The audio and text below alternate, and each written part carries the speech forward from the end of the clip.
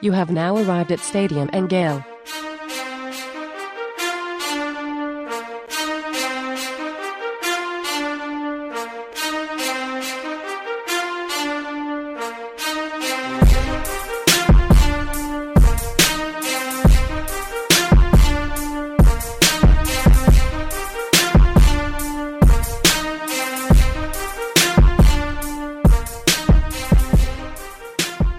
Boys and girls, ladies and gents, welcome to another episode of Stadium and Gale. It's Uncle Silk.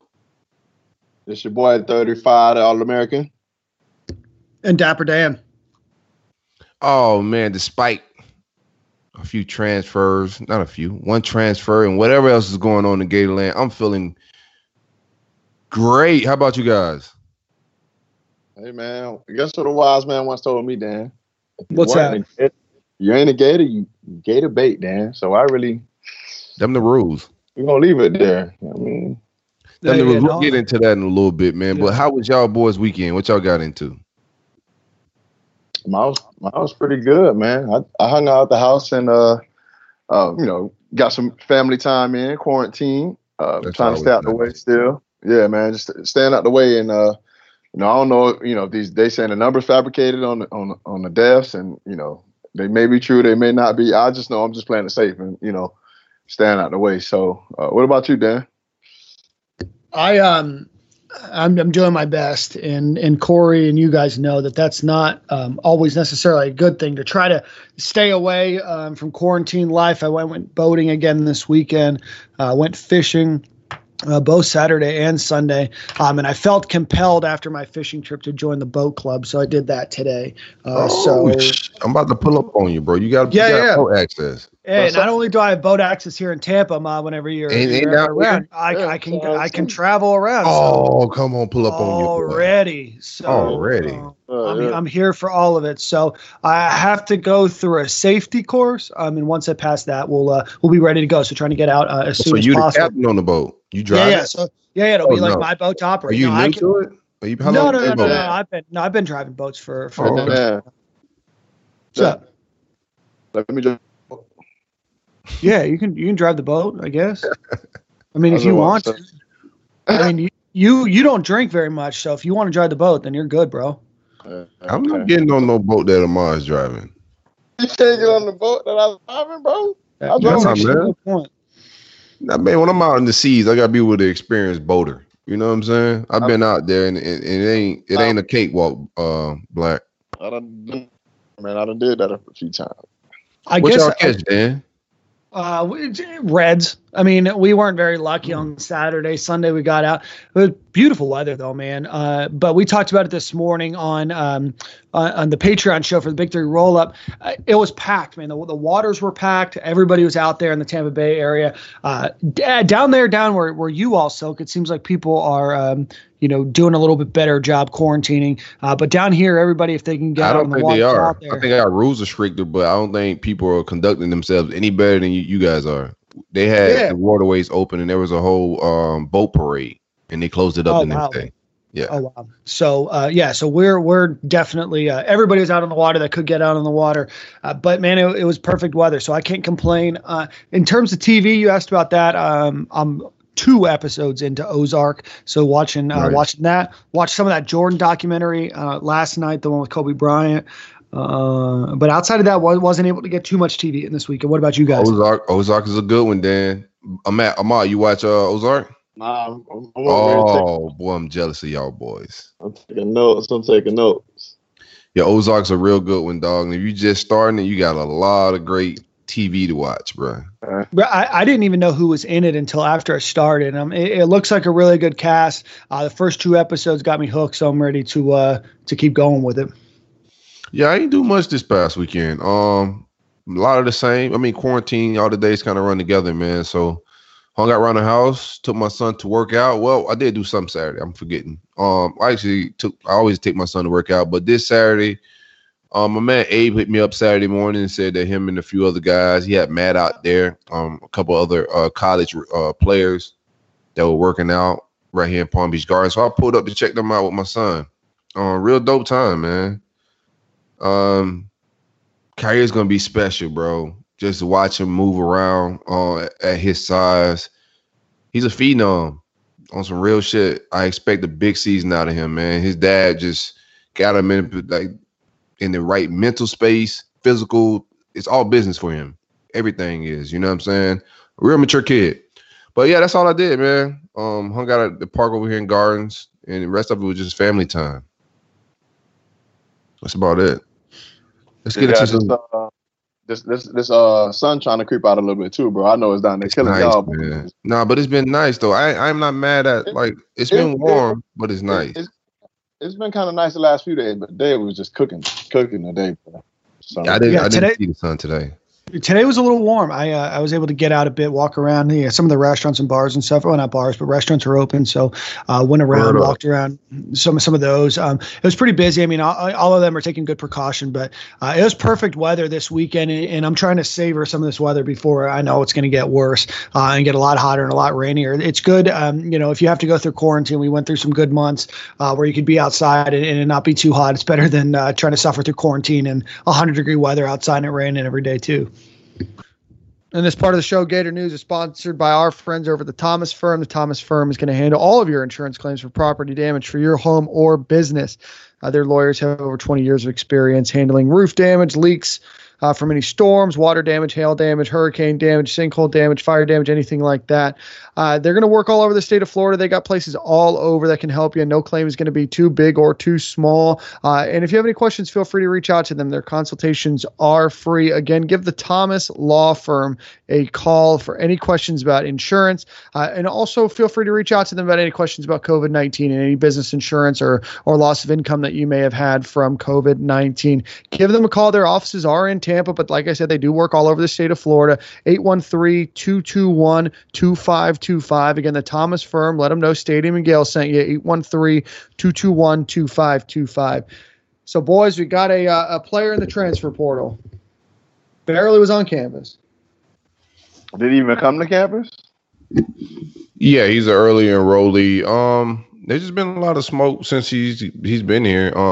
Tweets and a lot of tweets that went out was just like way beyond football. I don't know exactly what the details is behind the scene, but I mean, obviously nobody's on campus. Everybody's home quarantining.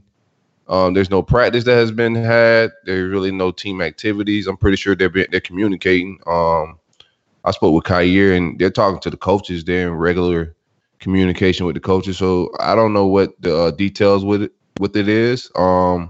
We'll look and see if he ends up staying down south in Miami. It may just be he just got home for 3 months and was just down there and got comfortable. Who knows?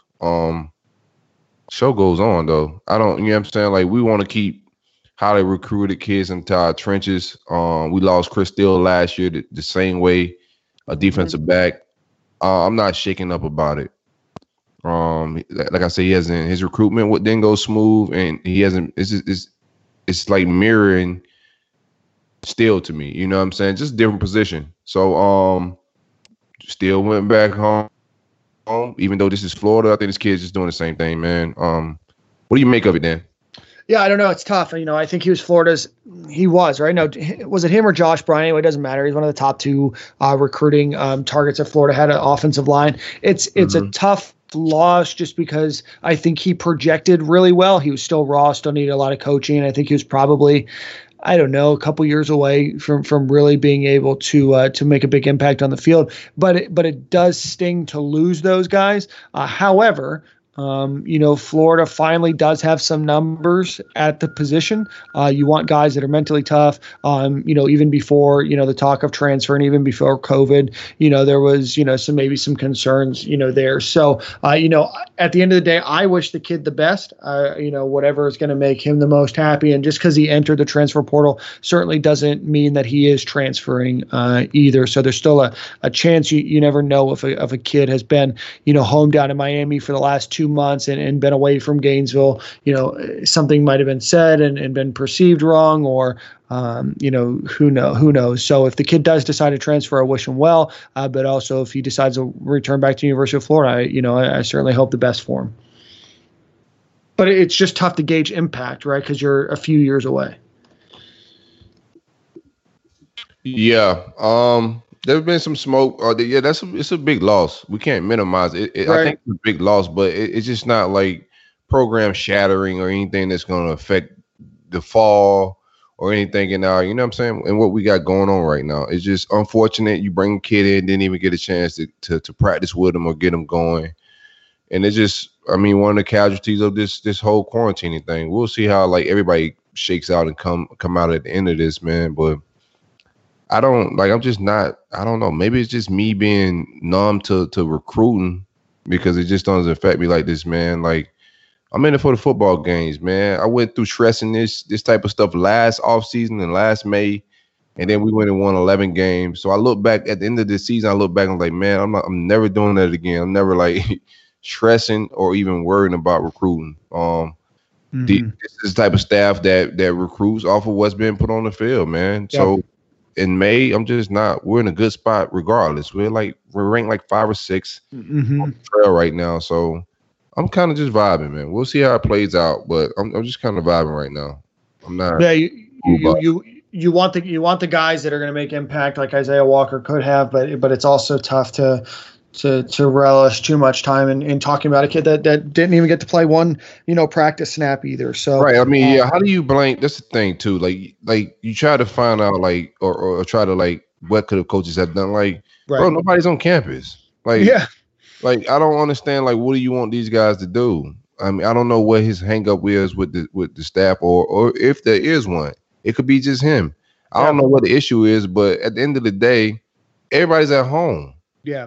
And I followed his recruitment, so I'm not one to, point fingers at who it was or wasn't. I mean, there's, it could be a lot. So I think we just move on from there. Another piece of news was Florida's only running back commitment, Brashard Smith. I think he's listed as an athlete down there in Palmetto, which has a whole host of players that Florida's recruiting, decommitted. He still says Florida's recruiting him. He wants to go through the process. That created a frenzy on the timeline Saturday morning. Silk, what are your thoughts?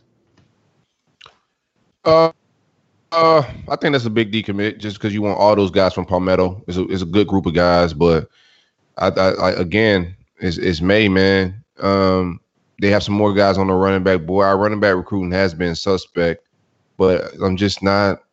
I'm more upset about him decommitting because of. I had him being like the leader of trying to get those guys to come in tow from Palmetto. So that's why, in my opinion, it's a huge decommit. But it's not a position of need. It's just more of the other guys that come along with him. And I think he want to take his visit with his teammates and enjoy the whole recruiting process. All those Palmetto guys, even though we had him committed, all those other guys are not choosing until way later regardless. They're taking their shit to signing day regardless of what he was doing. So I don't know. We'll see it all play out. A lot of people getting credit for commits and getting hyped about stuff, and it's a long road, man, to signing day. Don't get too high, don't get too low, don't ride the waves. Just vibe out. I feel like we've done this before, right? I think we did it, 2 years ago or maybe even last year too. I think, we've got to step back, and I know some schools are recruiting really well. I know some, people are talking about the University of Tennessee and all that. We need to take a step back, realize it is May. There's still a lot of people that are going to, decommit and commit to schools, all over the country. So, what you have to do is you have to look at it. You can compare to past results and everything else. But to see the timeline in a frenzy and to see some of the things that I've seen on message boards and on Twitter, about Dan Mullen, about the staff and about the work the staff's doing is interesting to say. I get the criticism. I get the criticism. Like, people are going to be mad. You know what I'm saying? Like, there's nothing going on. Right. I've been that fanatic fan that's just crazy about recruiting, so I get it, man. Like, it doesn't look good on the eyes, but it's just not something I'm about to stress. Not after winning 10 and 11 games. You know what I'm saying? Like, I'm a football guy, so I want to see the games to be played. I can't be crying over this offseason stuff that, you know what I'm saying? Like, bro, this is like babysitting at this point. You know what I'm saying? Like, I signed up for football. I'm here to watch football and not the babysitting and the drama. So when the games get played, if they're winning 10, 11 games, if we go on to the SEC championship this year, that's all I care about. I'm Right. not Well, firing I just think it's nobody in interesting. May. You know, a few months ago, it was the same people that were complaining about a 3-star running back being the guy that was at the top of the board, and now he decommits, and all of a sudden, you know, we get into a frenzy. I think that we need to add a little perspective. You know, if a kid that's 17, you know, 16, 17, 18 years old wants to go through his recruiting process, let him go through it. You never know. I mean, a lot of times players decommit and then recommit back to that school. You know, Florida sits in a really good position with a lot of those kids from Palmetto, and I still like Florida's chances there. I still like our relationship with that kid. I Right. think we're fine. And just because a kid wants to look elsewhere, that's perfectly fine, right? He's 17 years old, and you know he's trying to make a lifetime decision, right? So, you know, at the end of the day, I'm just, it's funny to me, the, I guess, overreaction that then snowballs down, especially on a board Saturday morning. I guess that's what I laughed about. Yeah, folks got to get a grip, man. It's not that deep. And then people are like, in the kids mentioned and the kids having to tweet, I just want to enjoy my recruitment. Like, you guys need to relax. Bro, it's recruiting 17, 16-year-old kids. Let them enjoy their process. Yeah, at no point you'll be okay. Yeah, at no point should a kid have to apologize to random fans on Twitter, a lot of which that have Abbeys and don't even have a picture of themselves on there, about a decision that he's making. If that's something that you want to do, if you want to tweet about a kid, I've got an idea. Tweet about it. Well, write the tweet out, read it, laugh at it, scorn at it, whatever you want to do, and then put it in your drafts, and then just never tweet it. And then at the end of every month, just go ahead and delete all those drafts. It's like you tweeted it, but you didn't. Yeah, at this point, we need some momentum. I don't know where it comes from, but we do need some momentum on the recruiting trail. If they have these are the times where when Urban, when something was going on, there was some smoke, he would pull out a commit that he just know he could get the pop. That's a big guy. They need some momentum to just change perspective and get some and get things back rolling. But there is no reason to fire people or panic. Like, people are outrageous.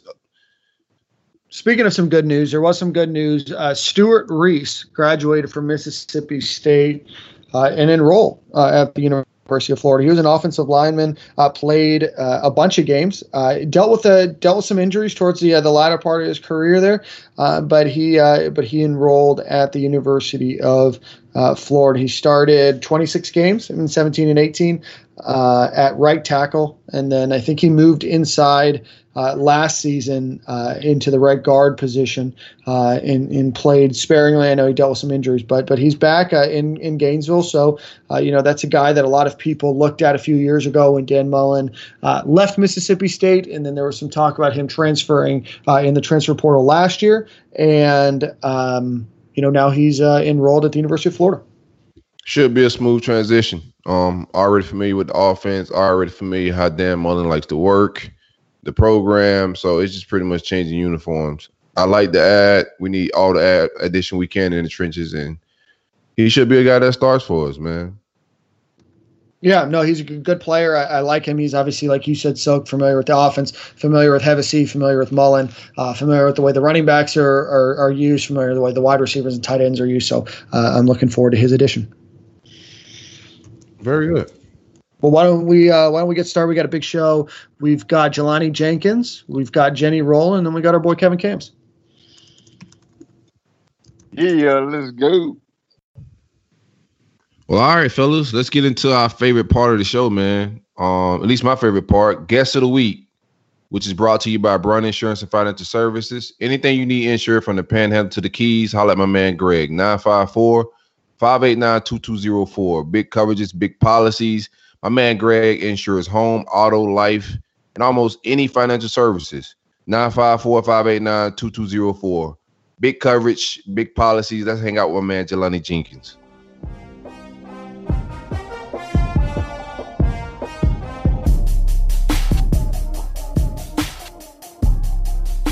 You have now arrived at Stadium and Gale.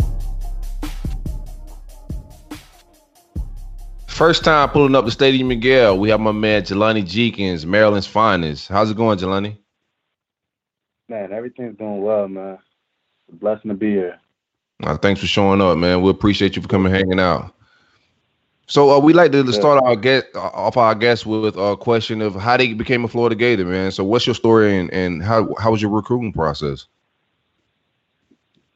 Well, growing up in Maryland, I was pretty highly recruited. I was blessed to have a lot of scholarships, and one of those was the University of Florida.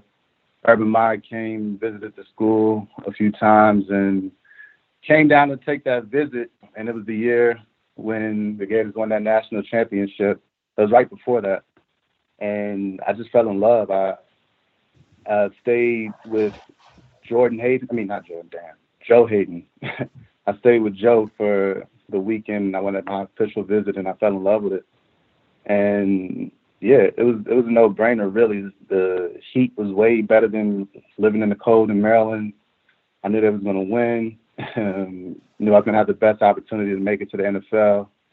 And really, like, my family, my parents, they were really involved in the recruiting process and helped me just narrow down all the things that were most important, like graduation rate, the amount of people that were going to the NFL, the amount of people that were getting in trouble. And when we compared all the different schools, University of Florida stood out in so many different ways. So it was a no-brainer. If I'm not mistaken, I think I'm trying to remember your recruitment because I was heavy in recruiting back then. Did it come down to us in Penn State? Yep, those are the last two.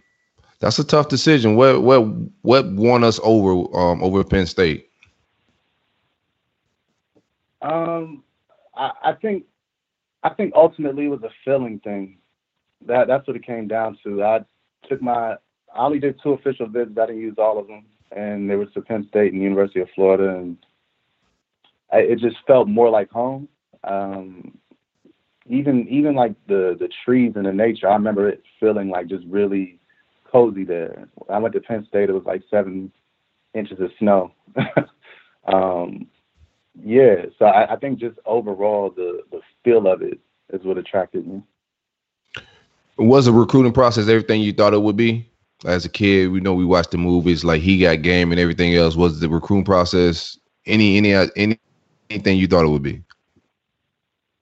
Yeah, I mean, it wasn't quite as exaggerated as He Got Game, but right. You know, I was able to, even at that young of an age, I was able to see, like, when I would go into an organization, I was able to see when the coaches were doing a little bit too much. Like, they just over salesy, and that would turn me off to a certain degree. But I remember going to the University of Florida. We had Coach Strong as our D coordinator, and he was super cool. Like, he wasn't trying to oversell it. And Urban Meyer wasn't either. Like, it was just, we're about that business. We're going to win. We're going to challenge you. You're going to come here and, you know, pretty much drop your stars, and you're going to compete with the other 5-star players. So I really appreciated just the overall humble winning swag of that organization. So Jelani, you came on to campus, obviously your first year, with that team and that program, and then you had a coaching change during the middle of your time at UF. Talk to us a little bit about, going from a more offensive-minded head coach like Urban Meyer and that staff to a more defensive-minded coach like Will Muschamp. There were things that I missed about Urban, and there were things that was a great advantage when Muschamp came through, like. Muschamp's, obviously, being a defensive-minded coach, we were in the meeting room all the time with him, and I learned so much NFL knowledge during those Muschamp eras, especially when Dan Quinn came along. I think my overall knowledge of the game on the defensive side of the ball increased, but when it came to, like, mindset and just the overall aspect of, like, do your job, the organization, like a winning organization, I really felt that more than anything with Urban Meyer. Just in terms of mindset, I mean, he was a big component of special teams. I learned so much through just the training in that atmosphere, and I grew so much. When it came to Muschamp, I learned a lot defensively that helped me, like, prepare in the NFL. And so I think, actually, the combination of them two was really a blessing. I think both of them prepared me really well for the next level. Perfect. So how did the locker room take it? And, we had Urban Meyer on last week, so we talked a little bit about his transition, away from Florida. What was the transition like internally for the staff, or for the players that were there and, dealing with that change? What I remember most was that there was a lot of confusion. people weren't really sure if it was sincere of like the why of him leaving. And so I know a lot of guys are like, oh, I'm gonna go to this school. I'm gonna go to this school. I talked to my family, I'm gonna transfer to this school. But ultimately, I think it was they handled the transition pretty smoothly in terms of like finding a replacement. It didn't take too long for them to find Muschamp, if I remember correctly. And I think, especially on the defensive side of the ball, once we did research and figured out like who he was on defense, we were excited about it. I can't speak so much for the offensive side of the ball because I'm not too sure, but I know on the defensive side of the ball, we hung it in there and stood together, and they won us over pretty fast. Once they came in, they were good people. That's awesome. What was the biggest difference that you noticed from, I guess, we'll say day one or the first couple weeks and first couple months under Will Muschamp?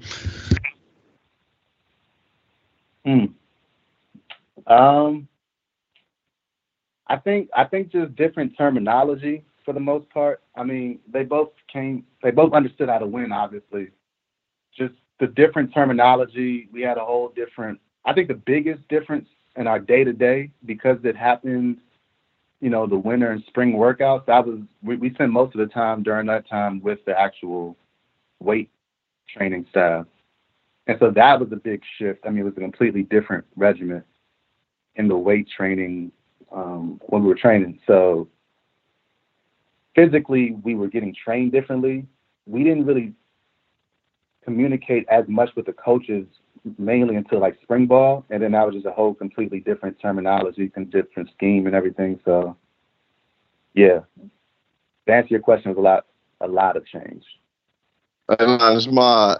Hey, so Muschamp came, there's a lot of changes and whatnot, but y'all did have a great 2012 season. How did those guys, that class that came in with Urban, Matt Elam and those guys, Urban's last class, how did those guys somehow keep it together and have a great 2012 season, when Urban left?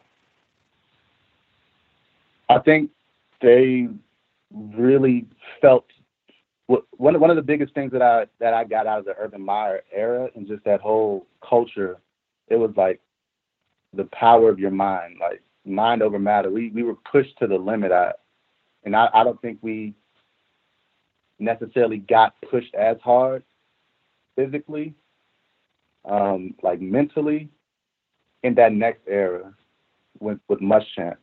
Now we learned a lot, and so the people who came from the Urban Meyer era had that like mental toughness, that super grit, and it translated well to the Muschamp era. But once the Urban Meyer era completely left, you kind of felt a shift in culture, if that makes sense. True. So I know, when Urban was there, practices was really intense. We took practice very, very seriously. It was been times we get to period 10 and, Herb don't like the tempo or how we move in that practice, and he'll start it over. Talk about how Muschamp practices were in the tempo of practices, and how did you guys attack practices during game week? Good question. They were still very intense, but like you said, it wasn't as intense as Herb. I would say Urban, like when we would compete, we would like really go at it. I mean, there was always every practice had a winner and a loser on the offensive or defensive side of the ball. So we would compete and have like circle drills. I mean, we would really go at it. And we did the same thing with Muschamp. It was more like schematically competing against each other. So we would have like winner and losers and all that, but it was just a different kind of, we would like fight, as brothers, we would fight as brothers, sure. But like, for sure. But we would fight so much that when it came down to like go up against somebody else, we would take their heads off. So, yeah.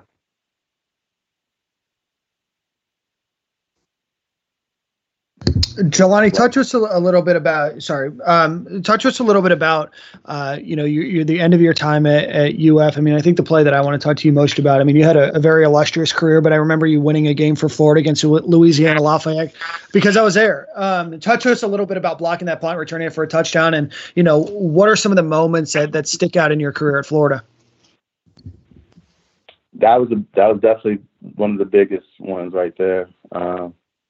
On that play in particular, I was not supposed to be anywhere near the ball.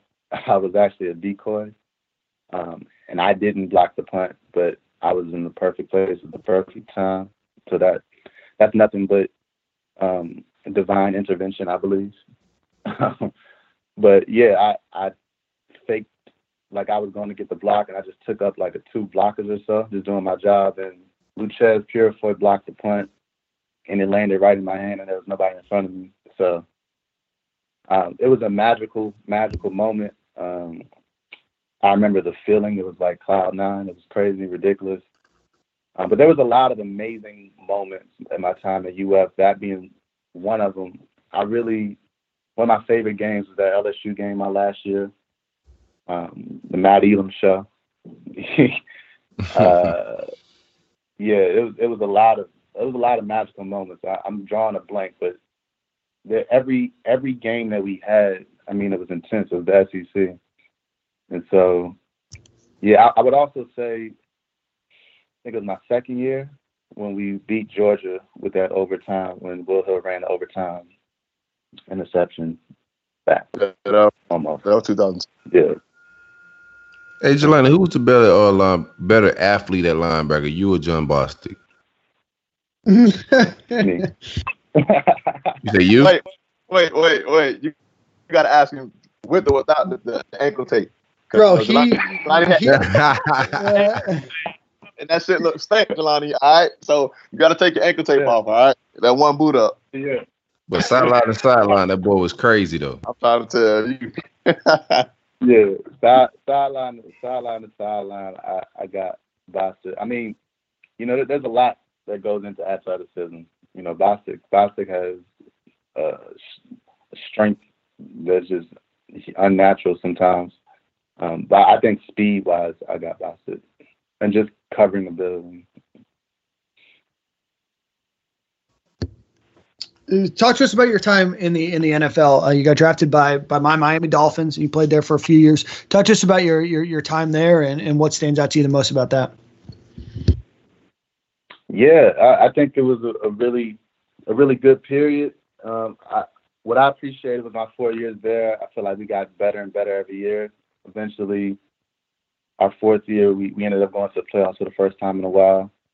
I have really good memories of Miami. I would say like my last year there was one of the worst as far as injuries. And so, it's tough going back to that year. We were doing really well, but the injuries really was painful to go through, like both mentally and physically. But other than that, Miami was a really good time.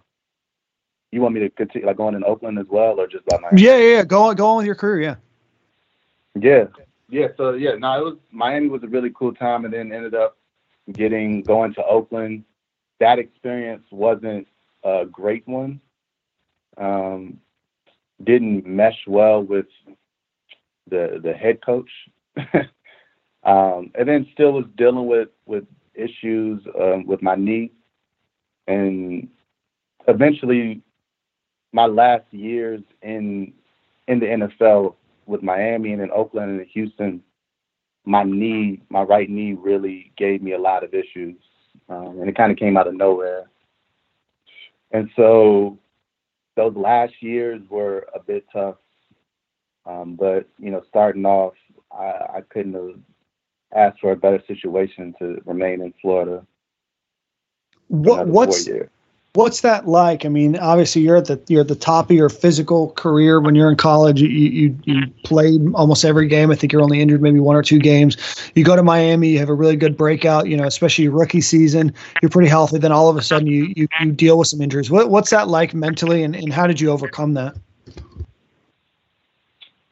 Yeah, it's really tough. I know for me, when I look back at it, I think somewhere along that journey, I sort of fell out of love with what I realized I enjoyed about football, and it had to do with playing for something bigger, playing for your teammates. And so I think that last year in Miami, when I was going through those injuries, I would push myself more than I should have, for my teammates and for, the guys that I loved and I was around. And in doing so, I was hurting myself more, and I kind of felt it, but I was still just going past the level that I needed to. And so just that takes like a mental burnout, physical burnout, and then over time, your body continues to wear down. So I think looking back at it, I might have handled it differently. And once that year was over, I ended up changing teams, and I no longer kind of had that same connection with the players around me, because I was in the program for 4 years at a time. And it kind of, even though people came in and out, it still kind of had that college feel to it, like being in the same place for 4 years in a row. And so the combination of the injuries and then changing and then going from place to place, from Oakland, I was in Buffalo for a week, and then the Texans, I think somewhere along that, along with the injuries, kind of took me out of the love of the game. And it wasn't really for the same reasons anymore. I want to ask you another question about your playing days. What was it like in the locker room with Muschamp and his personality? Oh, in the locker room, Muschamp was the coolest dude in the world. I never really had a problem with Muschamp. If you were the type of person who would mess up a lot, like his temper, he can go from here to there in a matter of milliseconds. And there's, like red in the face and going crazy. I didn't make a lot of mistakes on the field, so I never got yelled at by Muschamp ever. But I have seen people get just completely ripped apart by him. Got you. Did you guys have any animosity towards the offense? Because we had elite defenses those years, but we just couldn't score any points. So what was the dynamic between y'all and the offense? I think I wouldn't call any animosity. Not on my level. I didn't feel animosity. I know. I'm trying to think of who was the quarterback. I know we had Driscoll. Was that both years of Muschamp? We had Driscoll. We had Brissett. Yeah. Well, yeah, Bradley. What? Early. Bradley was with Muschamp, or Bradley was there. Muschamp, I think first year. First year Muschamp. Yeah. Okay. I remember on the defensive side of the ball, I know at one point we wanted Jordan Reed as the quarterback. A lot of us did. I know we wanted Brissett to have more of an opportunity when we saw that Driscoll was messing up. But I think ultimately, I wouldn't call it animosity as much as just wanting everyone to get a fair shot and just seeing, whose play speaks for itself. Right. So, yeah, it was just asking questions of like, okay, what's going to be the best opportunity for us? Because like you said, we have been a defensive team for so long, and it's just the craving for more touchdowns. I think what it is, you know, because I kind of had to deal with it a little bit too my senior year. You know, right before Muschamp got there, I was so used to us scoring so many points, you know, and that my junior year, '09, that was your freshman year, I think. Your freshman year. Okay. That's the year we didn't really score too many points, but we played, you know, some hella defense. Played a hell of a defense that year. But we were still putting up points a little bit. Not saying we put up a lot of points my senior year, but it was some games where we ran kickoffs back to score points. You see what I'm saying? So it's just so frustrating from a defensive standpoint that you getting stop after stop after stop after stop, and then the offense is 3 and out, and you back out there. And it's not like you mad at them. It's not like y'all, you know, built up animosity, but it's just the simple fact that you got to hold them accountable for not, you know, moving the ball or anything like that, bro. Somebody, you know, they ain't holding up on their end of the bargain. So I know when we played, the defense didn't want the offense to outdo us, and then the offense didn't want the defense to outdo them. And we just held a standard like that, you know. So I think that's what it is. I don't think it's really no animosity, man. But you just be, you know, in the heat of the moment, you just be like, damn, come on. Right. Exactly. And I think, like you said, I think there was a different culture back with Urban and them. Like it felt like we would fight and we would compete against each other as brothers, and it wouldn't be no beef if we went up to somebody and say, all right, let's go. Like, come on the opposite side of the ball, because that's what we do. It was a part of the culture. And I do think when we got to the Muschamp era, some of that did die down, or, you know, people were a little bit more sensitive about those real conversations. So I know what you mean. I remember Vance Bedford came in. When Vance Bedford came in, so his first meeting when he stepped in there in 2008, because he was the coach, the DB coach at Michigan, and when we played him in the bowl game in the Capital One, right? And before that game, I don't know if a lot of people remember or not. It was one of those meet at the 50-yard line, kind of pushing shoving match, right? Well, when Vance Bedford came to Florida in 2008, he was like, man, we already knew we was gonna beat y'all because of that what y'all did before the game. And so his first speech to the team was check your ego and leave it at the door. And that's what we did, bro. It wasn't no egos. We couldn't have none, bro, because we was trying to get better. We weren't trying to, you know, look pretty or whatnot. We didn't want the offense to outdo us and vice versa. And that's what we was on, bro. But when he said check your ego at the door, that's what we did. So that's what type of team we was. And I really can't speak for Muschamp because I wasn't there, but yeah, we didn't too much pretty much have egos. We had some great players, and I think that's what made us gel so well. Silk, you know, we had a lot of personalities, and a lot of people see that from the outside looking in now. But what we did have all in common is we was family. We was family. Yeah. We was a fist. We was a fist, and we ain't. You know, when you ball your fist up, it's gonna hurt hard if I punch you than if I open my hands up and hit you. We was tight like a fist, and we ain't let nobody separate that. 100%. So Jelani, what's new? What's next? What's the new goals? What's the new what are you chasing now? Yeah, so one of the things I'm really excited about is I'm about 2 weeks away from launching my coaching business, and I just got certified to be a performance and mindset coach. And so I'm going to be training athletes, and then also mainly athletes, but also like driven professionals on how to tap into the power of their mind to be able to perform better on the field, in their job, in their career, but just different techniques that they can use, like mindfulness and different like visualization techniques that helps you prepare mentally as well as physically. And so this quarantine has given me the opportunity to really just fine tune all the fine details of the business, so that when it's time to launch, we can make it happen. That sounds dope. Is it like a life coaching thing? That's cool. Yeah, you can call it life coaching for athletes. Got you. Yeah, that's pretty dope, man. Let us know the name of the company whenever you get ready to launch. You want to come back on and talk about it and let people know what it is. But that sounds great, man. I'm interested in my damn self. Yeah, for sure. Appreciate it. It's called Mind Body Sports. So okay. The passion came just because, I mean, like I was just talking about with the University of Florida with Urban Meyer, how mindset was such a big aspect of it. And Urban Meyer, I believe he was a psychology major as well.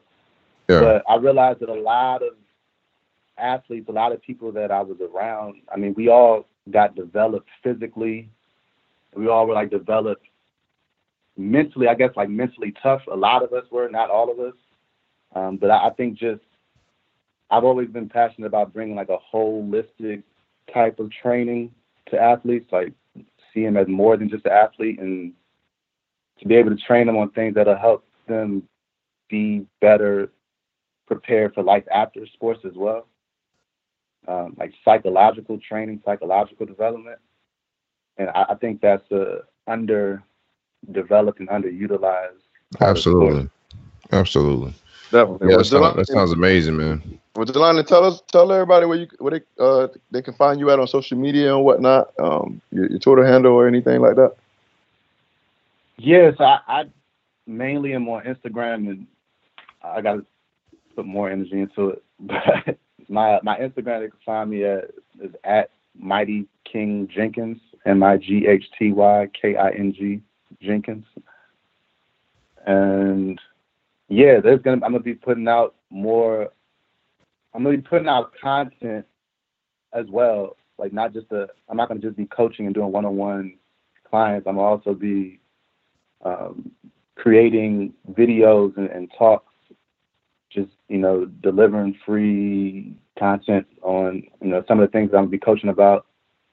And so you can follow me on Instagram, and you'll find out more of how to stay in touch with that. All right, cool, man. We appreciate you hanging out, man. You're always welcome. You're a Gator brother, you Gator family, so pull up anytime you get a free moment. Man, I appreciate y'all. This was really cool, and it was cool diving back into these memories, man. Yeah, for sure, man. For sure. Anytime you want to dive in, man, let me know, man. We can talk anytime tomorrow. You got something to promote, anything you want to do, man, just give us a holler, man. We here for you. Word. I appreciate y'all, man. All right, man. Go Gators. Appreciate it. Go Gators. Jelani Jenkins. Man, Jelani came in so fast, bro. I'm telling you, like when you talk about side to side, sideline to sideline, Jelani. I'm gonna tell Bostic though. I gotta shoot Bostic a DM or something, like, bro. I can tell you one thing though. You see, he said go side to side because going downhill, Bostic. Bostic's a maniac though, man. I don't know. He didn't even think about it. He said who was better. He's like, he said it fast. Yeah. I love it, boys. Well, the DM boys was different at that time, though, man. We had him, we had Joe and Joe Brothers. All them boys was freak athletes coming out of DMV, but good interview. Very good. Enjoyed having him on. Why don't we shift gears? Let's get into gymnastics and let's get, I guess, National Coach of the Year, Jenny Rowland, on the show. Big flips.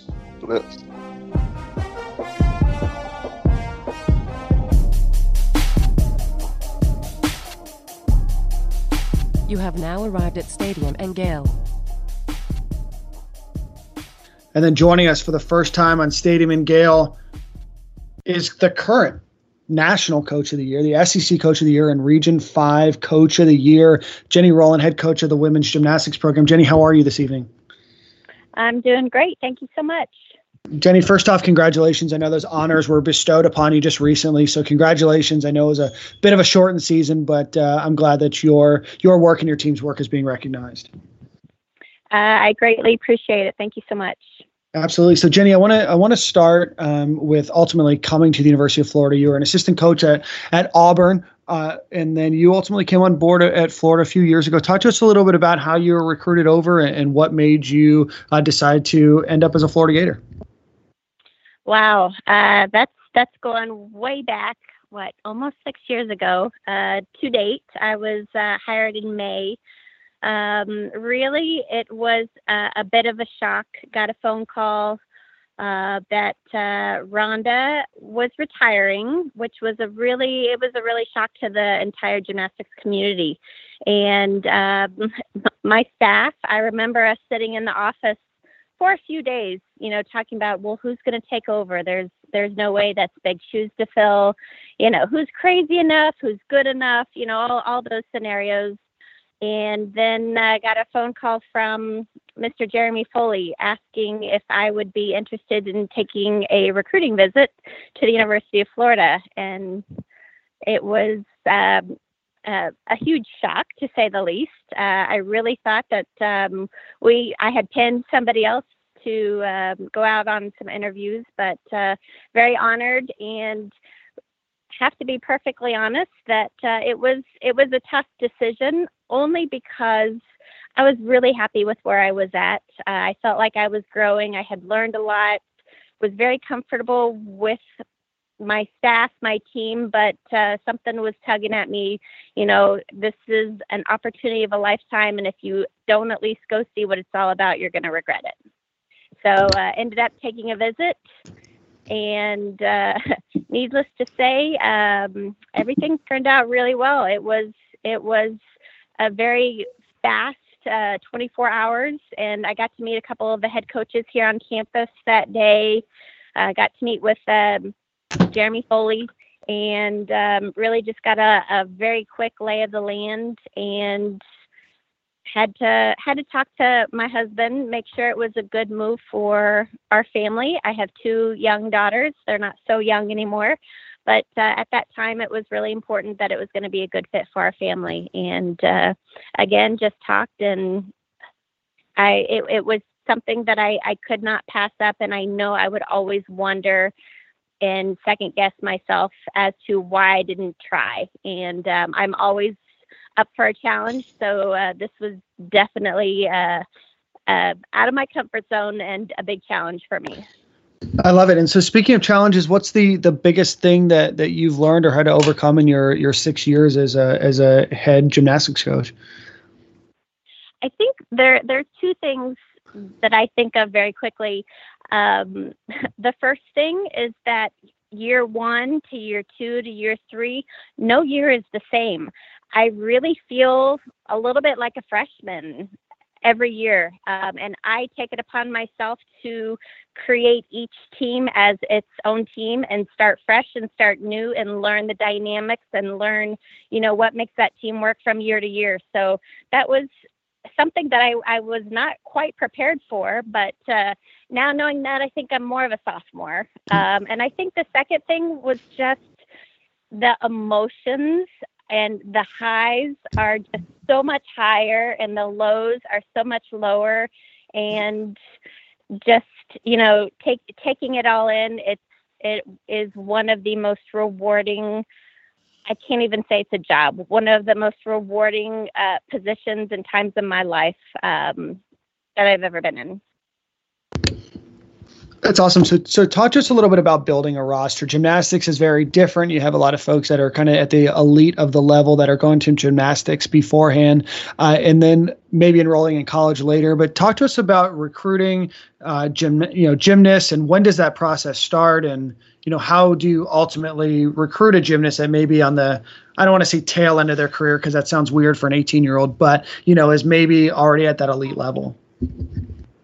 Well, it's very interesting. Just within the last couple of years, the recruiting process for gymnastics has changed amongst a few other sports, I believe. When I came on board, we were recruiting 7th and 8th graders. We had 8th graders committing to the University of Florida.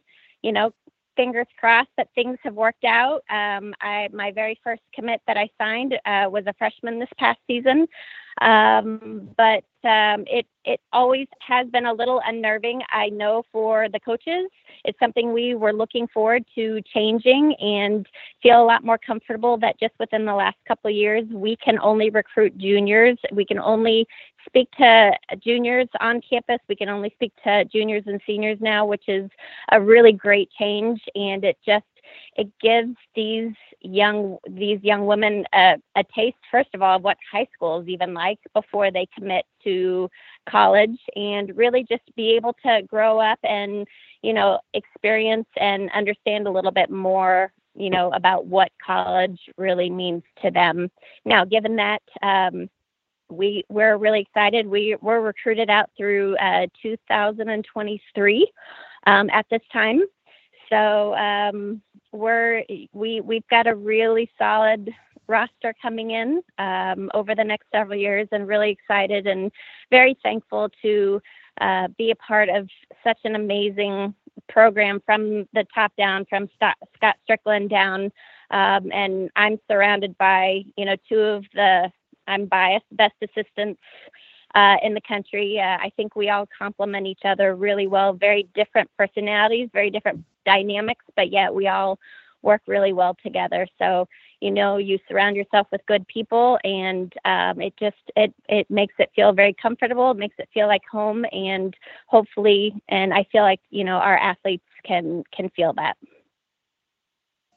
Hey, Coach, it's Ahmad. So that kind of goes in the question that I was going to ask you. What kind of culture do you like to keep around the locker room, and how are the practices? Are they very intense, or how are the practices for the Gators different from say freshmen coming in? I would think people would think that it's not as intense as they imagine it would be. However, I'd like to call myself a player's coach. I really feel like it's important, especially the development of our sport. We have several young women coming into the program who have been homeschooled. We have athletes who haven't. Just the growth and development of every young person at that time and that age is really important to me, and that's what I love most about the age group that I work with is helping to develop those skills, those characters. And coming in, I really like to put a lot in their hands. I truly feel that if the athletes take control and take ownership of their gymnastics and their team, the boat's going to speed out a lot faster than us trying to push the boat. And I truly believe that it's a give and take relationship, and that's where that trust, that's where that respect builds, with each other. And I truly feel that we're going to go farther with the team in charge versus the coaches telling the team this is how we're going to do it. Right. So you talked about homeschool a little bit. I know I mentioned my daughter is over at Sun Country, and I think a lot of those girls are homeschooled as well. Are there any pros and cons to being homeschooled? I can't say one or the other. We've had both athletes come into our program homeschooled and gone through school. I mean, the socialization of being with other people, I'd say, other than their teammates, and learning, life is, can be a plus. But at the same time, I've had athletes come in having been homeschooled and adjusted very well. Just the same. I think, the how they're raised by their family and nurtured. I think that's, an important part. But I wouldn't say, one's better than the other. I got you. All right. And, I know Gator Nation is crazy. I've been to a few of you guys' meets, and they're so intense. Talk about what's your most favorite part of being the Gator gymnastic coach. You have been to a meet, huh? Yes, I have been to a meet. Yes. It really, it's so electrifying. And for anybody who's never been, I really think they just sit back and they're like, whatever.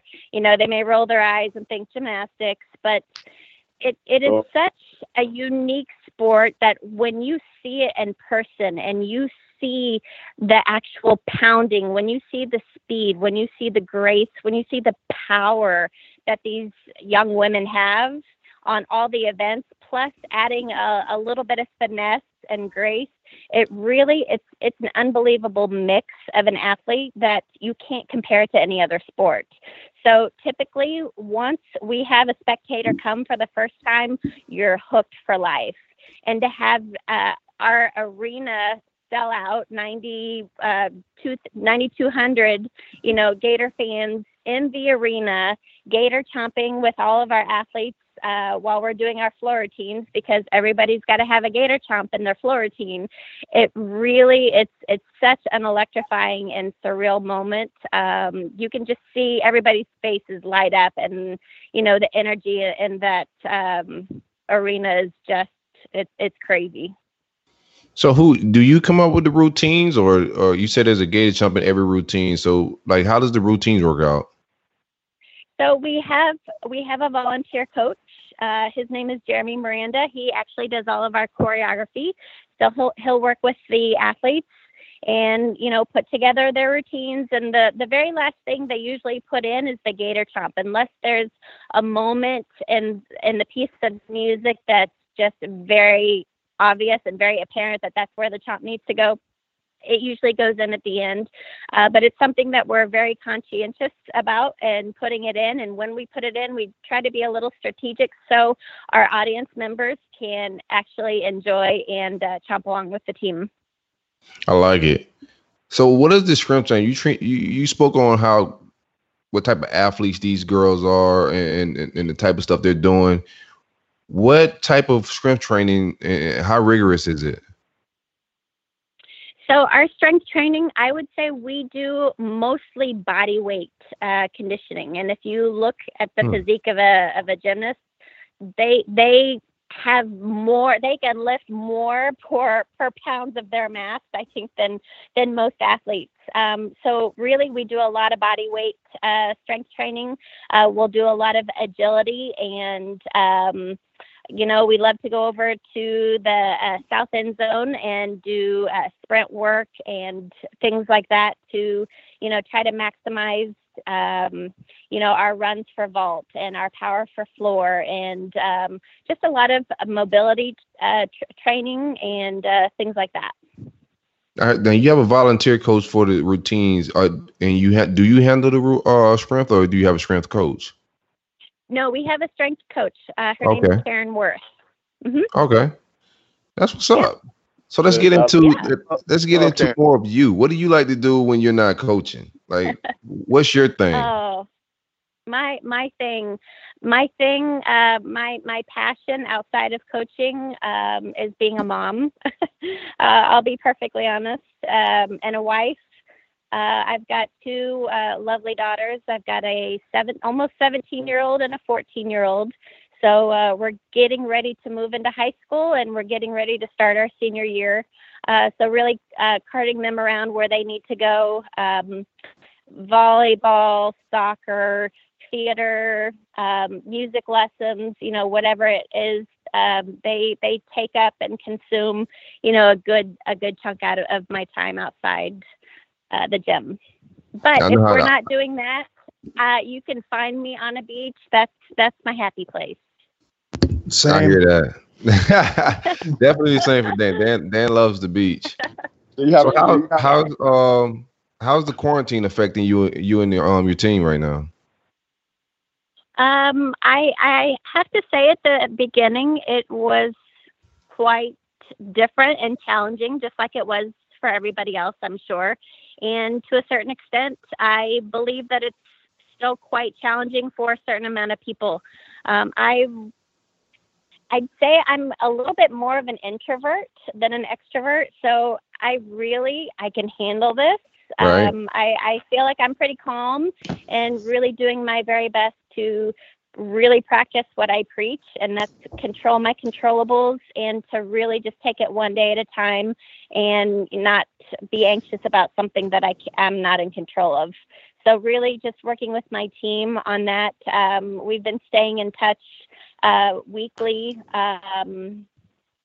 They just finished finals, which is great. I think they finished really strong. So, their health and finishing school strong were the two most important things at this time that, we're looking for them to be able to control. So I think they've done a really good job of that.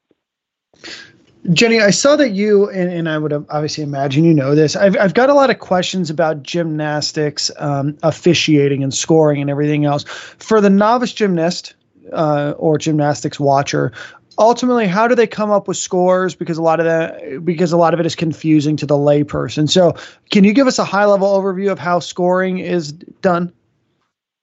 Ooh, that's tricky. I will do my very best. So basically on 3 events, bars, beam, and floor, the athletes have put together routines, which they have to maximize. They can gain tenths and earn up to a 10.0 start value. So typically, I would say all the gators at any given time, any meet will have a 10.0 start value.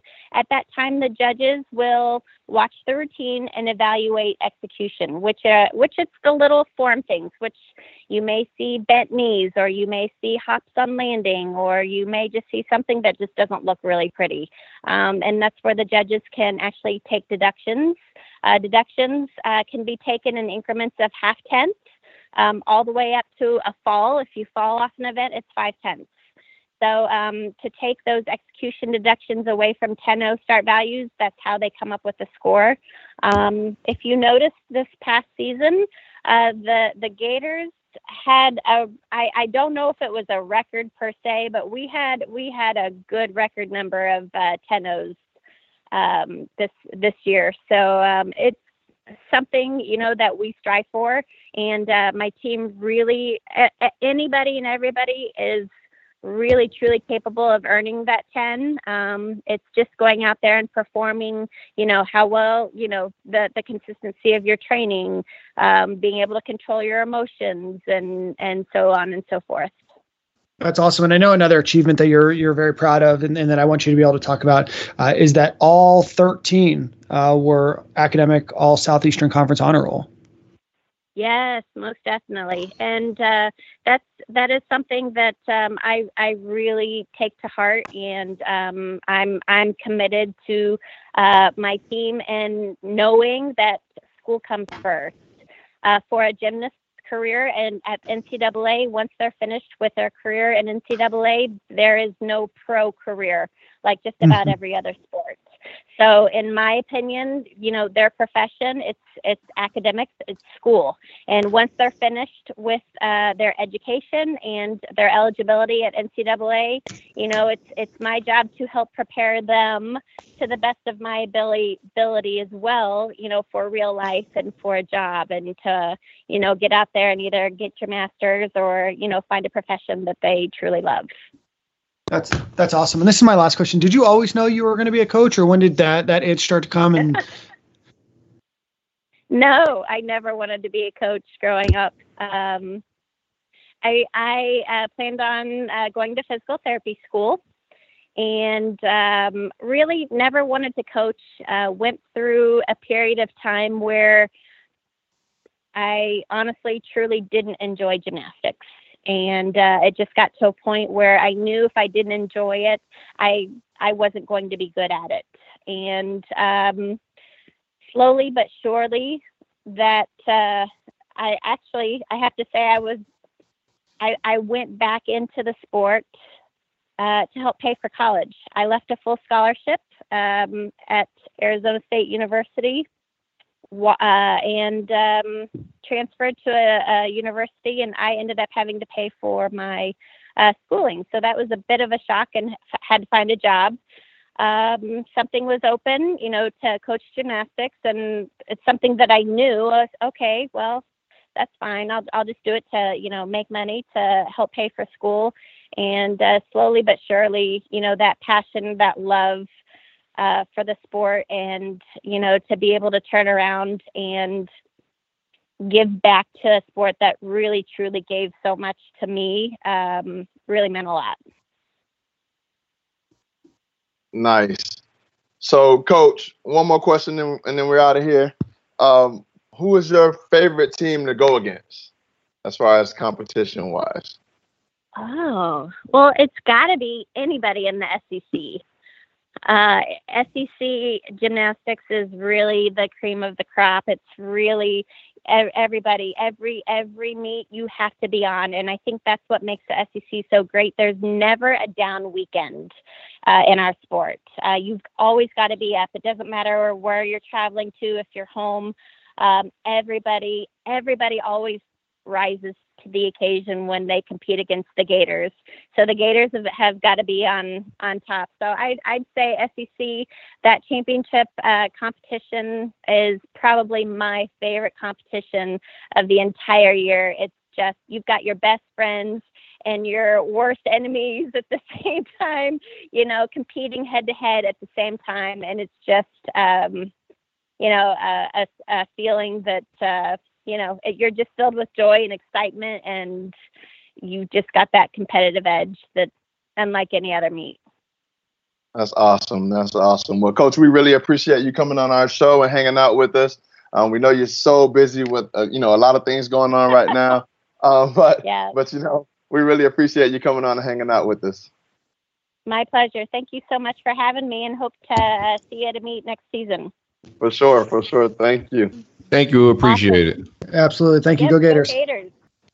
That was a pretty dope interview, man. We got to keep doing this gymnastic and these all football stuff. I'm all aboard for all that, man. That's fun. We got to expand our horizons a little bit, man. So, you know, it's cool to learn about gymnastics a little bit, and baseball one week, and, you know, different sports. So it's cool. Cool to have Coach on.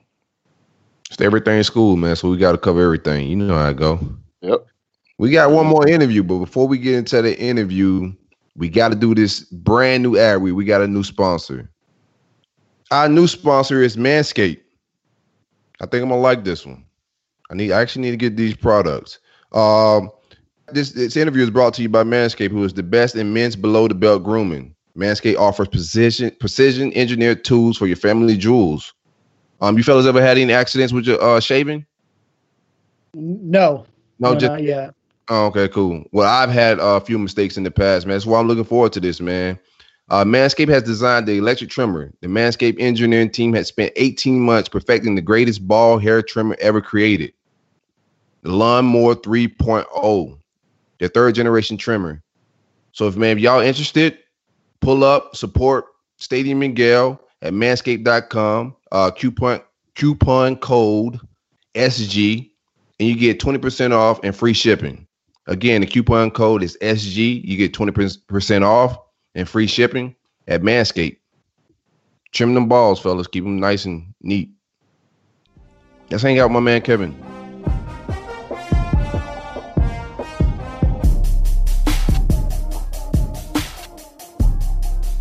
You have now arrived at Stadium and Gale. First time on the show, we got a friend of the show and a friend of mine, man. My man, Kevin Camps, the edit goat and the graphic designer for the University of Florida. Kev, how's it going, man? Good. How's everybody doing? Hope everybody's out here safe and in these quarantine streets. And we trying to be as safe as we could possibly be, man. Tell the people a little bit about yourself for the average fan that don't know who you are, what you do, and how did you get to the University of Florida? So basically, my official title is Assistant Director, Creative Media. I work mainly with just recruiting graphics and photo shoots and all that type of stuff. Do a couple different things with the marketing side as well.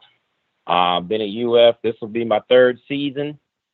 Yeah, I came on 2 seasons ago, Coach Mullen's first year. Basically, you know, I had started the Gators digital thing. Some people may be familiar with that, and really started that just to get start doing some different things, refining some skills, and staff got a hold of it. Sat down with Lee and some people on the staff, Coach Mullen, and the rest is history, and we here. Where do you get most of your inspiration from, man? I see a lot of your edits, man. They're really creative and they come out of left field, and you kind of set a lot of trends. So where do you get most of your inspiration from? Basically, it's one of those things, man. If I'm in Publix, if I'm sitting down watching Disney with my kids, it's whatever. Like, you just kind of pick up on anything, and it's like, man, how can we flip that or things that's relevant? You're watching the news. Listening to music, like anything, like the environment, like everything around us. It's like, man, what can we do to kind of flip that and take it and put it on the next level?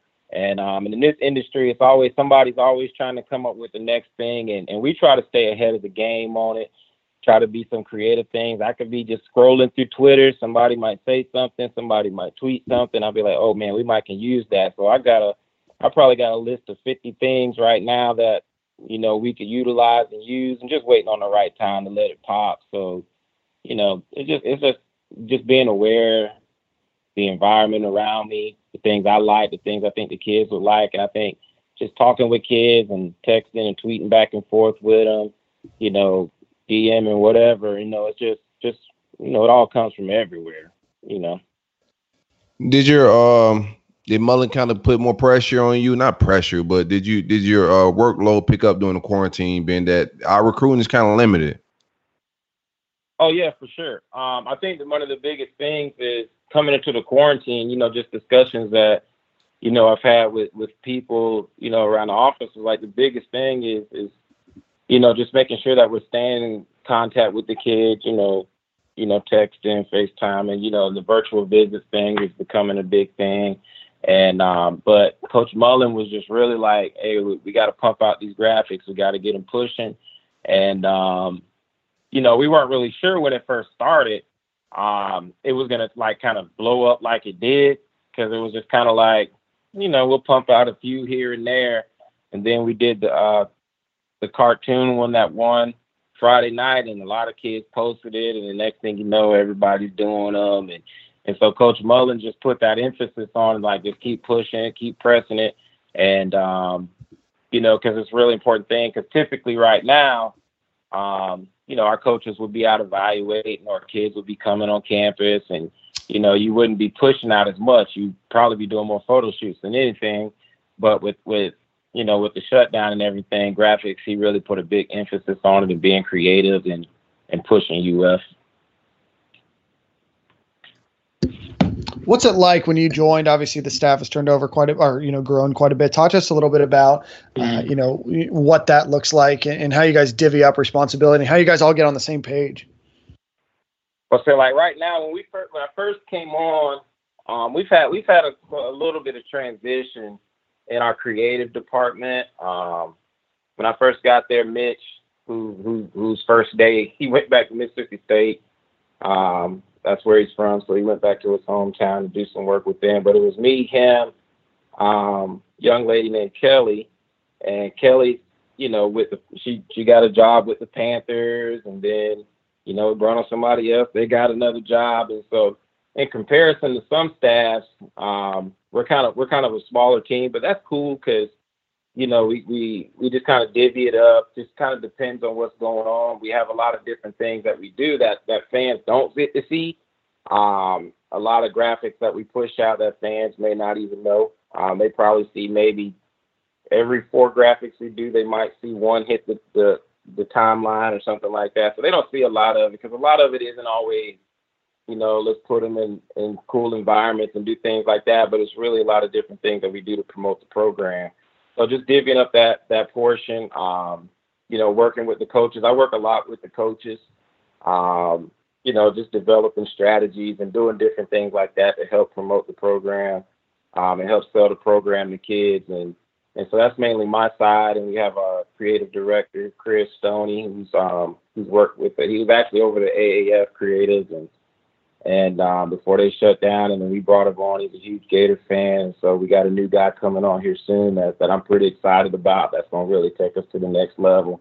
And so that's just kind of how we divvy it up. And I'm kind of weird. A lot of creatives that I've talked to don't really get down with the whole recruiting graphics thing, but I'm kind of weird in the sense I like it. That's kind of how I was born in that thing, so I'm cool with it. I don't have a problem with it.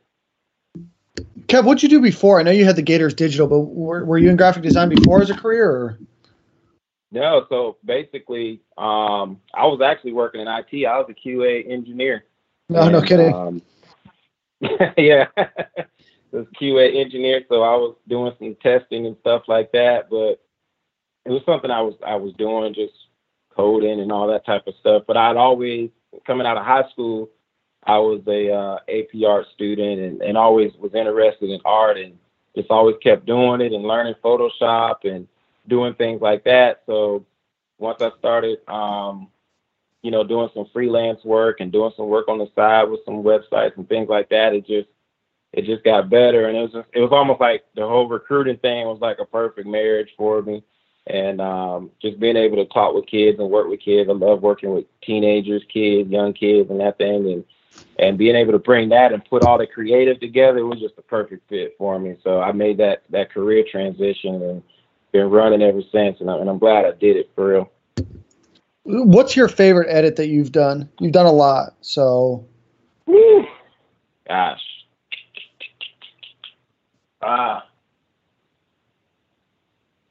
And I've actually this one that we did probably yesterday or Saturday that dropped. I liked it pretty well. I like the playing cards when we did recently. There was some we did some. The kid never posted it. He didn't end up coming. I can't talk about him too much, but he ended up coming. But that was probably the one we did for him. It was kind of a drawing we did for him, which was pretty sweet. Man, that's a hard question. But there's probably about 4 or 5 that really stand out. One day, once we get into the season and all the players are on campus and I'm not committing any violations or anything like that, I'll post a few of them. So Kev, you were a fan and you were doing the Gators digital stuff not long after Joker Phillips was doing his Photoshop. We give each of you an hour with Photoshop. Who do you think creates a better edit, you or Joker Phillips? Joker. Oh. Joker raw, bro. Joker has some wild concepts now. Yeah, he had Harry Potter and Joker. He had it all going, man. He had the actual Joker. The Joker. He's got to work on some of those technical. He got to work on some of those techniques, though. But I think I could get him. Joker was a trip. But you know what? It's funny. I was thinking about it. Joker, while it was kind of silly, it kind of kicked off something that people probably didn't know they needed. And because there wasn't really something that was really big. And sometimes it just takes that small spark and somebody just say, hey, maybe we can do it better. And he had the right intentions, right? Yeah, he had the right intentions. He was kind of heading to the right direction, but he probably shouldn't have did it in Microsoft Paint or something like that. It would have been good. Kev, what? Been all right with that. Talk to us about vision. So Dan Mullen, obviously CEO of the football program and everything else. But how much kind of creative liberty do you have, or what does it go from concept to completion? It's kind of like, for instance, like Coach Mullen. He has his set standards. As far as what he wants the program to look like, what he wants to sell. The big thing is, hey, we're the University of Florida. Number one, we're the best university in the state of Florida. So the first thing we want to do is win our state. And so that's if that's crapping on that school up north and those boys down south, that's what we're gonna do.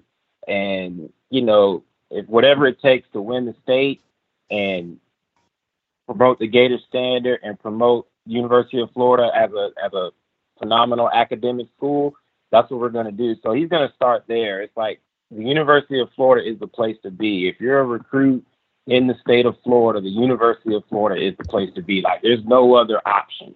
It's like whatever you want to do here, and you'll see this come out a little bit more and stuff I'm doing. It's like whatever you want to do, you can do it at the University of Florida. It's like if you want academics, we got academics. You want a big brand, you got big brand. You want football, you got football. If you want elite athletics, you got elite athletics. If you want to run track, like whatever you want to do, you can do it here. And so, that's so when you start talking about like the overarching vision and what we want to share about the University of Florida, that's a big deal.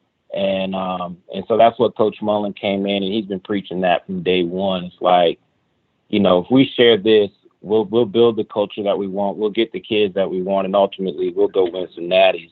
And so, and from there, it's like, hey, once we win our state, we want to win our conference. We're one of the premier programs in the SEC, and that makes you one of the premier programs in the country. just promoting that, our culture. And so it starts there. So then, that's like the overarching general thing. So when we get in a meeting, they may be sharing different things, intel. And so we just kind of from a creative standpoint, take that and say, well, if this kid likes this, or this kid's mom is interested in this, or they want to know this, how can we take what we have and give it to them in a creative way that they may not have seen before, they may not have, or just get them to see a different side of it or understand it differently. I think sometimes, like if you say, hey, we're the number 7 public school in the country, that may not register completely. But it's like, just come up with creative ways to share that. I've found like sometimes kids and coming from different demographics, like the academic, like how great we are at academics can be intimidating. Some parents are like, well, can he handle that? So we share about all the resources we have in place so he can handle that. And so it's a lot of different things that just go into sharing the vision of Coach Mullen. And then once the kids see what we've created, it comes to fruition on the field. We're getting rings, we're winning trophies. It just makes our job that much easier.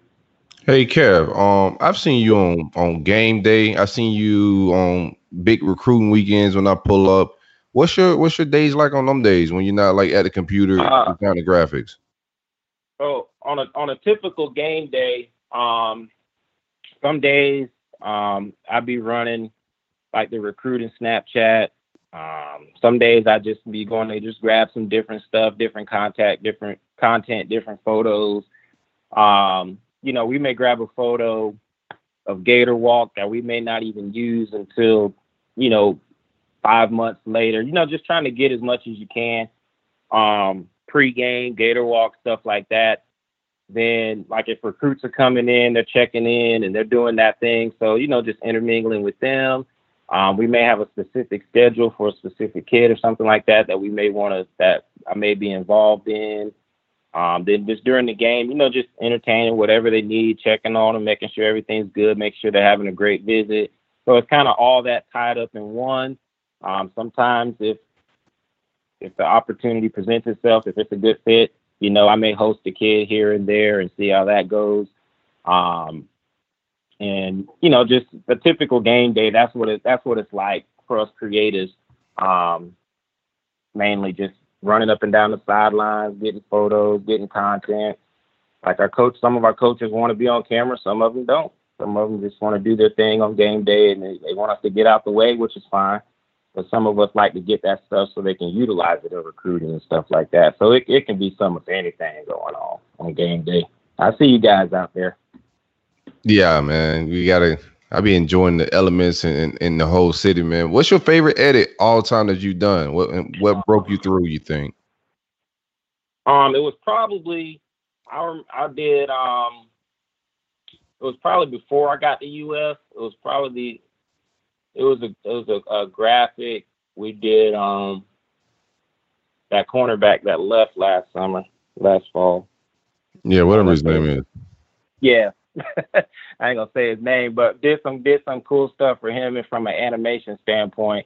And I really feel like that from at that point it really just opened up and the creativity started flowing and I really found my style, my niche, kind of what I like to do. And just kind of married some of the things that we've done from other schools. Like we'll look at other schools and kind of see what they're doing. A lot of schools do a lot of cool things, but we just kind of say, oh, okay, that's pretty nice, that's pretty cool. But I think once I dropped that one before I got to UF, that really just opened it up, allowed me to break through and really allow people just to kind of see, what UF was getting. And I'm grateful for the opportunity. Man, you're doing a great job, man. What's the next wave, man? Give us a hint. When the next wave of edits coming out? I know you got some cooking. Well, yeah, man. Well, gosh, like I said, we got about 50 or so lined up, for the year. I think one of the big things that we see coming down the line is this name, image, and likeness deal, and how we're going to leverage that. And so you might see something come on here in a little bit with that. We got something cooking up with that. the whole Last Dance thing going on, cooking up something with that. We got a couple different things.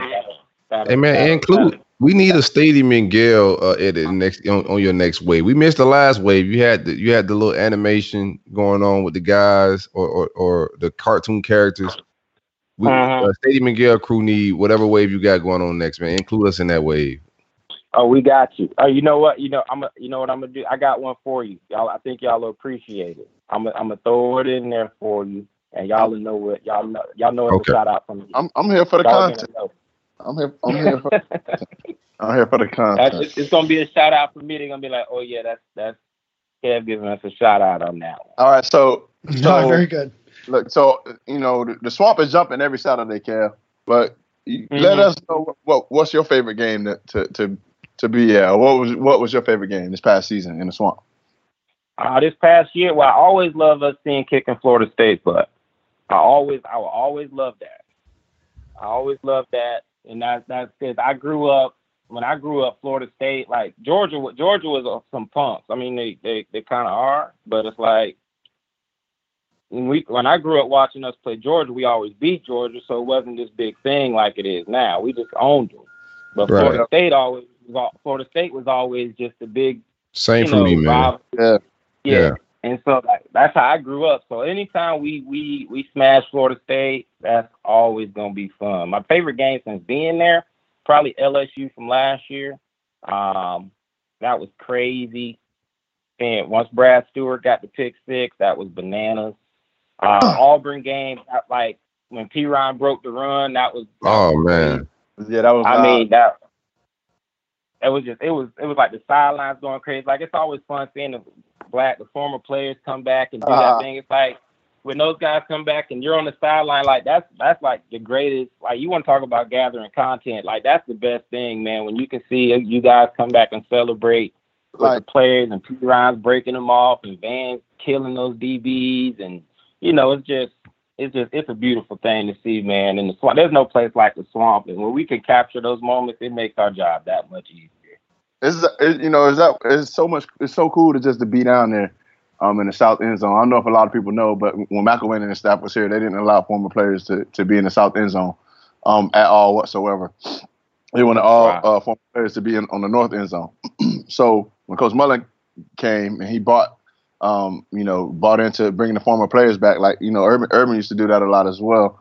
You got to know your history, and we had Rand Carthon came on. Rand Carthon came on and said, he got his job, almost basically because of Urban, because he allowed him to be around a facility and stuff. So as much as those young guys love seeing us around and get hyped when we be around, it's the other way around too, man. We love being around you guys. We love just coming back and bringing our families to say, hey, this is where we went to school, and these guys are doing what we used to do. So we enjoy it. We definitely enjoy everything you guys do every Saturday for us. Hey, and we love to have you guys because you guys play a big part in the program from a recruiting standpoint, from a fan engagement, like all that. When they see you guys come back and you're interacting and you're really promoting the program, it's like it's a really big deal. And these high school kids, and they come and they see you guys on the sidelines, they're like, man, that's gonna be me one day. I'm gonna come back to my university and celebrate with my team. Like, and it's a big deal. And these are kids like, they play video games like with these guys. Like it's like, oh man, I played that guy on a video game, or I remember watching him when I was growing up, and that's a big deal. And it really helps us in the recruiting piece too. So I was like, we love to have the former players back. Like when we did the cartoons for all the former players, like that's like an appreciation for like, hey, you guys built this thing. It's like y'all made Florida what it is, and then so. That's just an appreciation. We want to continue to build that relationship. So let's tell your friends to get back to the swamp. Need them. I'll tell my friends too, bro. I got you. Yeah, I'll be there too. Need to get them in there, and we take care of the family for real. And anything just like what you guys doing with the podcast, man. You guys do a great job, and it's all about promoting UF. I'm excited to see the other sports come on and other players, and just because it all helps out. It all helps build the perception about University of Florida. So don't minimize what you guys are doing, you know, it all benefits, it all helps when we're putting that positive message out there. And you know, there's gonna be challenging times, things come up, things happen, but all in all, you know, University of Florida is the University of Florida. It's always They gonna they call that all types of weather. All types of weather, and it ain't bad weather at all right now. So, like, you know what I'm saying? Good. Like, hey, the weather ain't gloomy at all. It's shining over here. Shining, hey, really shining. We are good. There's a lot of people like to win the off season.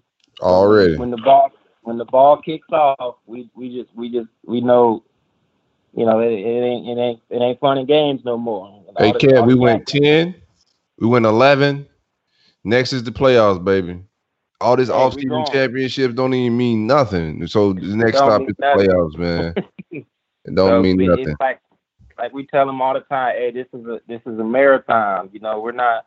Absolutely. We love Usain Bolt, but we're not trying to sprint this thing. You know, it's we got a long way to go, a lot of football to be played, and a lot of practices to be had, a lot of conversations to be had. So I would encourage the fans, don't panic. We're good.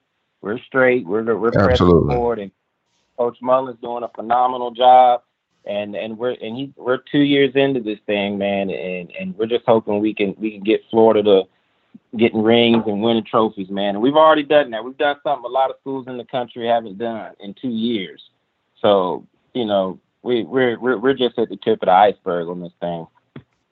Absolutely, man. We appreciate you for coming on and hanging out with us, man. It was a pleasure, Kev. Appreciate you, man. I appreciate you having me on, man. And I just want to say something to all the people out there that are in creative or designing or doing that thing, and you see a lot of different people doing a lot of different things. And just to share a quick story on my behalf, you know, you can't, like, one thing challenge for me was when you see other people's work, you know, immediately, you know, your mind wants to be like, get fearful or get intimidated. But I would just encourage anybody out there. There's a lot of great guys out there, even in Gator Nation, doing a lot of great work. Just keep up the work. It helps us. Just continue to be inspired. You know, those opportunities will open up for you just like it did for me, man. And just keep pushing, keep pressing, just like you guys did, man. Just to see what you guys did with the network and Stadium Miguel and all the shows, everything, man. Just keep pushing, keep fighting, and it's all gonna work out in the end. Already, man. I love that, bro. You should work with Jelani Jenkins. We just had him on for life coach, bro. I think you might have a role for him. You know what I'm saying? Hey, put him on. Hey, listen, we're if you can shoot me his number, we might have something for him with the team. I think it would be good if that's what he's doing.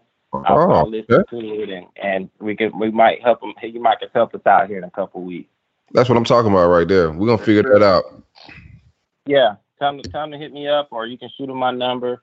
And I'll present something to Coach Mullen. Definitely gonna do that, man. Tell the people where they can find you at, my man. Yeah, you can just catch me on the Twitter. It's Kevin C_SR, Kevin C_senior. You can catch me there. That's where you'll see most of the work and most of the trash talk. It'll be coming from the Twitter sphere.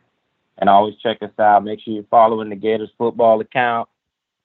We got some cool stuff coming up here in a couple weeks. We're excited about it, so check us out. We're trying to do that thing to make Florida the best of the best. Already. Kev, we appreciate it, bro. It's been fun to watch. Man. Indeed, we're still grinding, getting better. Already, every day. Go Gators. Okay. My man Kevin Camps, man, the edit goat. The edit goat. I remember when he first started his I don't know when he first started. When I first started recognizing his tweets, and he had the animations or the GIFs going on or the videos going on with the actual edits. Yeah. And that was the first time I had seen him on Twitter, and that's when I first started following him and following his work, man. But the dude's a creative mastermind. I like what he's doing.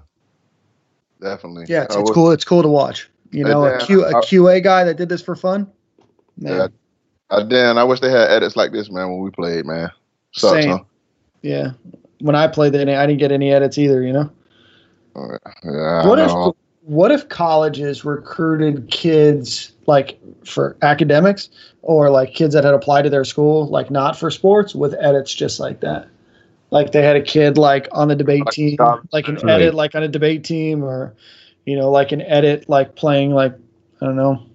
So you NCAA. edit like some kid that got this really great and like in math, you edit his face on Bill Gates, right? Exactly. Or you have some big math equation going on, and he's like teaching at the chalkboard. I don't know. It's an idea. There's still some working out in my head that I need to do, but the first colleges that can use edits, I'm here for it. But those are, I mean, you don't really need edits for those guys because they like the stuff that Kev is trying to sell on his edits, the academics and all that shit.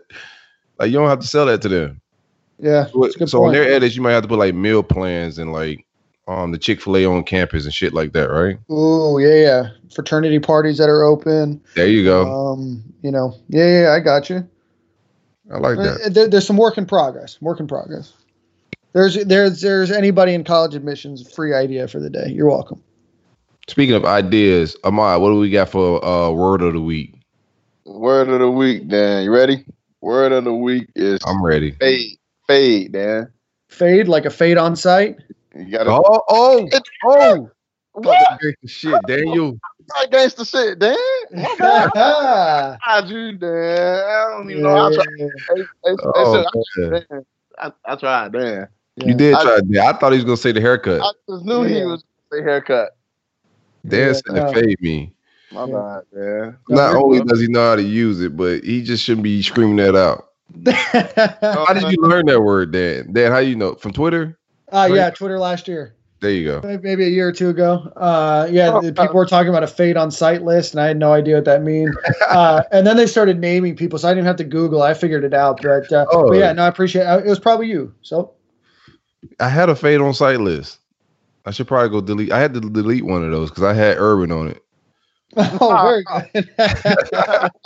So I deleted the tweet before he came on the podcast. I was like, I should probably get this out of here. You just never know who's searching. Yeah. And you may not know. Urban may know what fade is. Oh, Urban definitely knows what fade is. Urban may act like he's, good old boy, but he knows. And he probably asked me about it if he's seen it. Like, Silk, I seen you said you wanted to fade me. He's gonna say you want to go. Let's go. Yeah.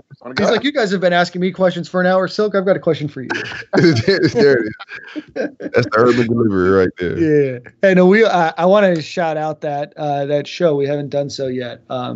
We really appreciate everybody for sharing that. Some people wrote articles about it, but that was one of our most listened to shows. And in quarantine, that's special. We're glad that you guys enjoyed it. But that was a hell of an interview. Really enjoyed that. And the Wes Chandler interview did really well as well. Yeah, I wish we had more time with Wes, man. My pops listened to it, and he really enjoyed that Wes part as well. Of course, everybody enjoyed Urban, and let's keep it. You know what I'm saying? Like I like to have a little humility, but at this moment, I'm not. You feel me? 247 got my man Urban Meyer today, but we beat 247. We're not no big giant. We're not no big corporation, nothing like that. But they playing second fiddle to us. Shout out to them. I hope the interview went well, but we broke the Urban Meyer streak right here, Stadium Miguel. Thanks to my man Ahmad. Yeah, we've got some other stuff cooking for you guys. We've got Coach Holloway coming on soon. We've got some other Gator legends coming on here real soon. The schedule's packed. We're going to keep putting out content. Hope y'all boys not running out of podcast ideas. We ain't.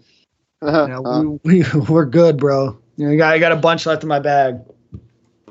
What you got in your bag? Give us a sneak peek. We'll see you in the next couple weeks. I'm working on one right now. We're going back and forth, and he answers email about once a week, so we'll see. But when it happens, the song got to be on me, right? The song is on you, yeah. I feel like I haven't picked the song in years. And I'm not prepared, of course. Trying to see what I feel like. I've been in my R&B bag, so I may just go R&B. I'm gonna go R&B, man. Let me get some Erykah Badu. Ooh. Next Lifetime. Very good. Erykah Badu, Next Lifetime. Same corner, same time, fellas. Next week. We'll see you. Yeah, we've been knowing each other for a while. meant to you. I don't know what I gotta do, you know, to get closer to you. Wait a minute. Now, you know I'm in a situation. Why are you in... Don't do this. Why are you tripping like that? Well, I understand that, but your whole vibe is, you know, I can see myself being with you forever. That's really beautiful. And I kind of dig you, too. You know that. We're friends, and I'm in a situation. I'm in a relationship. And you know what that means. Well, whatever I gotta do, I'll do for you.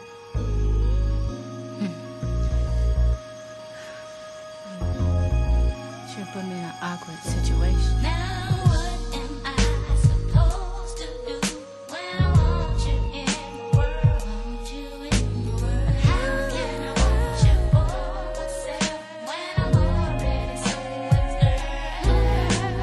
What am I supposed to do when I want